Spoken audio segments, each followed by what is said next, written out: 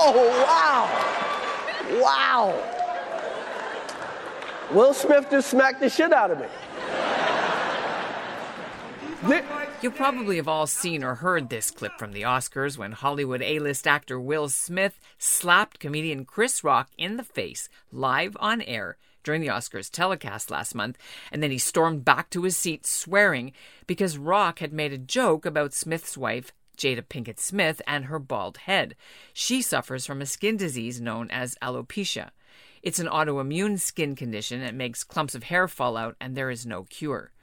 It's a disease that's also personal for Rabbi Joshua Corber of Toronto. He was diagnosed with it 5 years ago.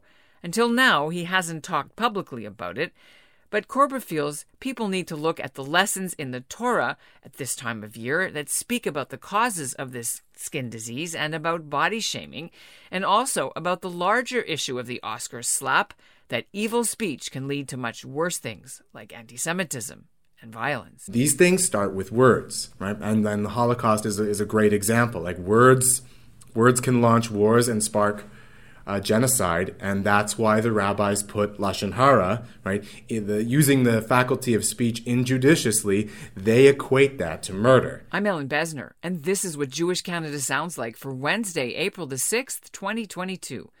Welcome to the CJN Daily, sponsored by Metropia.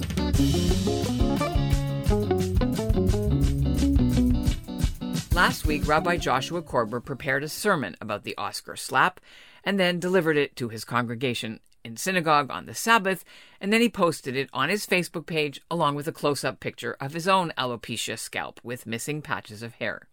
Scientists say about 147 million people around the world have this condition.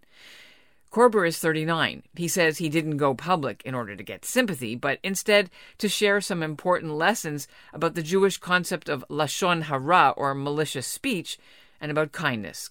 Coming up, we'll hear his advice for the Hollywood set. But first, here's what's making news elsewhere in Canada right now.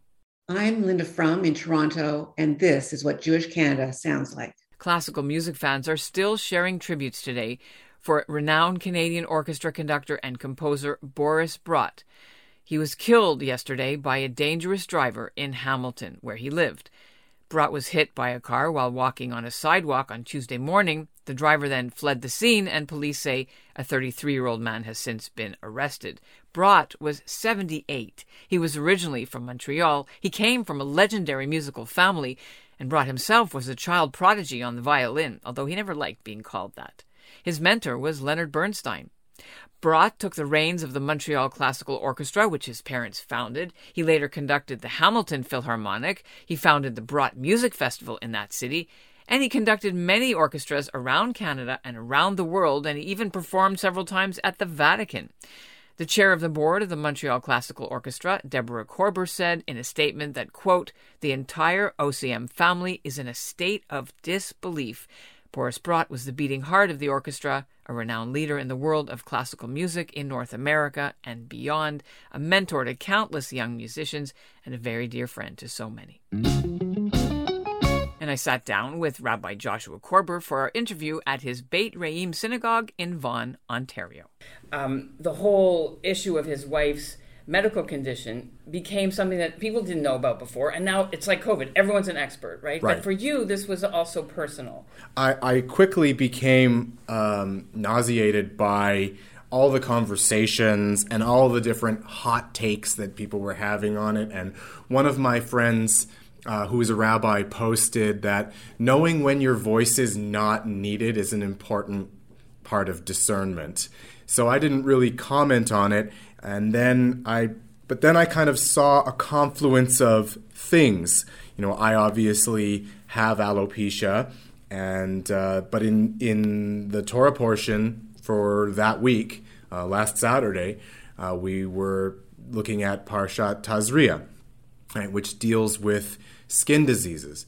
And the rabbis teach in the Midrash that skin diseases erupt on a person as punishment for lashon hara, for using our faculty of speech injudiciously or to cause injury to other people. From a Jewish perspective, it goes without saying that hitting a person is wrong. We learn that many parshiot earlier in the book of Exodus, that if a person strikes another person, that person is liable for all kinds of damages to the other person. But at the same time, publicly humiliating a person, particularly because of their physical appearance, is also considered quite odious in the Jewish tradition. So I wanted to use the fact that I have alopecia. I saw it as an opportunity to teach what I thought was really important Torah for the moment. So maybe you can walk us through a little bit about how you first got this condition and how was the diagnosis, what was your age, things like that. This was, I want to say, I guess it was about 5 years ago, because I remember that my daughter was months old at the time, and my wife one day noticed, hey, there's a little spot. It was tiny. It was almost not noticeable. Tiny little spot on the top of your head that doesn't have hair, just bald there. And I looked into it, and I found out that it was alopecia, and from everything I could tell, this is the body's reaction to stress, and it was a very stressful time. But what's weird is that I feel like in some ways my life is less stressful now, and it's gotten horribly worse. To be frank, you've just led a congregation through 2.5 years of COVID, Zoom, personal problems, that all your congregants have gone through, death, grieving, I don't know. I would say that there's a lot of stress, plus environment, plus being a shepherd of Jewish community in these last 3 years of anti-Semitism. I think you may be that I think I'm people would consider that's a very stressful maybe time. I'm downplaying a little bit of the stress. I used to joke when I first came to Toronto, and folks kind of noticed that the alopecia was noticeable by then. I said, "Oh yeah, that's from my previous congregation." So, is there no cure for it? Is there no treatment? What do your doctors tell you? Well, the doctors they send you to a dermatologist. And the dermatologist will inject the areas that are bald with, it's very painful, with corticosteroid, which sort of block what the body's doing to itself, because it's white blood cells apparently attacking hair follicles. So the corticosteroids can block that. The problem is you have to keep going back and back and back and back, because something a naturopath once said to me, you can't clean out a blocked sink, when the faucet is still running, right? So if the underlying cause is still there, which evidently it is for me, it's very, very difficult to treat.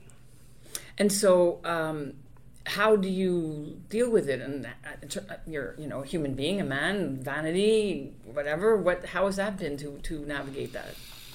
It bothers me, but I've sort of come to accept it, that it doesn't seem to be something I can change. And when I posted my Devar Torah, I wasn't sharing that story to kind of being like, oh, this is my problem, and this is part of my healing journey, is to speak about this to the world. Like it really wasn't. Like to me personally, like I was the least important part of the story that I was telling. Lashon Hara is one thing, but is that about kindness and awareness? I think it's the same as anything, right? Like if someone was, some individuals are morbidly obese, and they hate being stared at all the time, and they hate being judged all the time, and then others have other things that they're ashamed about with their appearance. And I would like to see a world where everyone is just much more sensitive with the things that they say about people, whether it's in their presence or behind their backs. And I always grew up being told that no matter what you think of a person's character, no matter how bad things they did, talking about their appearance and making fun of their appearance is off the table. So have you suffered from any of that as well? Stigma? That people say things or point or kids or No, misunderstand? I don't. I really haven't gotten. I haven't felt the negative attention. The worst part for me is when I go to the barber, because I do have some hair that I kind of try to do something with, and I sit there and I'm just like, I don't know. Just do what you can to kind of make it look sort of better. And when they show me the back, right? They take the mirror and they show you how it looks in the back. I'm like, oh, it looks like that, right? So, but I don't have to see the back of my head most of the time, right? It's when I see a photo of myself that's taken from the back, or or a mirror like that. That's a hard moment for me to know that I look like that. But I guess I put a lot more stock in other aspects of my identity, including other aspects of my appearance that I just, try not to worry about it. Kippah wearing helps too, right? Well, the kippah, so some people... Or maybe that's a bad thing. I don't know, because it rubs or something. Right, some people have suggested that the kippah is actually causing it, which it could be, and then that becomes a bit of a conundrum for me, right? What do you do? So oftentimes I'm going to not wear a kippah because... it might be causing it, or maybe I have to get it. Maybe I'm allergic to the material. I don't know. This is a lifelong kind of thing I'm going to have to deal with now. Did you send your speech to anyone? Did you send it to Will Smith, or did you send it to Chris Rock or the Oscars? Like, where do you think they should go from here? I mean, could they learn something from what you said? I think both of them are going to have plenty of access to, life lessons learned from that moment. I don't think my voice is needed in the overarching cultural conversation, except what I ended up saying in that Devar Torah, which is that we all need to be just very mindful of the way we speak to people, because malicious speech and hurtful speech is the same as violence. What consequences do you think should be considered for what happened? I lean far more towards restorative justice than punitive and retribution. I think that individuals should do tshuva. That's what I think the consequences are going to be, what they're going to be. Hollywood looks like they are distancing themselves from Will Smith. I don't think they're taking a moral position. I think they're doing the best they can to hedge public opinion and make the most money. Right? I don't think anyone that's pretending to stand on a moral high ground actually is. Look what they did with Mel Gibson. He's rehabilitated, right? And he's the biggest anti-Semite there is, and he's making movies again. It took a while. He had to go to timeout for a bit, right? This is even though it has a lot of personal and cultural significance for a lot of people, this moment at the Oscars, and especially for people who care a lot about Hollywood and believe that there's some sort of like moral thing going on in Hollywood. There are just so many bigger fish to fry, and there's so many people for whom there should be consequences happening that are not. And that's what Jewish Canada sounds like for this episode of the CJN Daily, sponsored by Metropia. Integrity, community, quality, and customer care. You can read Rabbi Corber's complete speech. The link is in our show notes. Today's listener shout-out goes to Mel Cederbaum of the Workmen's Circle Arbeiter Ring organization in Toronto. And we'll end the episode with this little clip from a news conference that was held Tuesday in Ottawa for Genocide Awareness Month.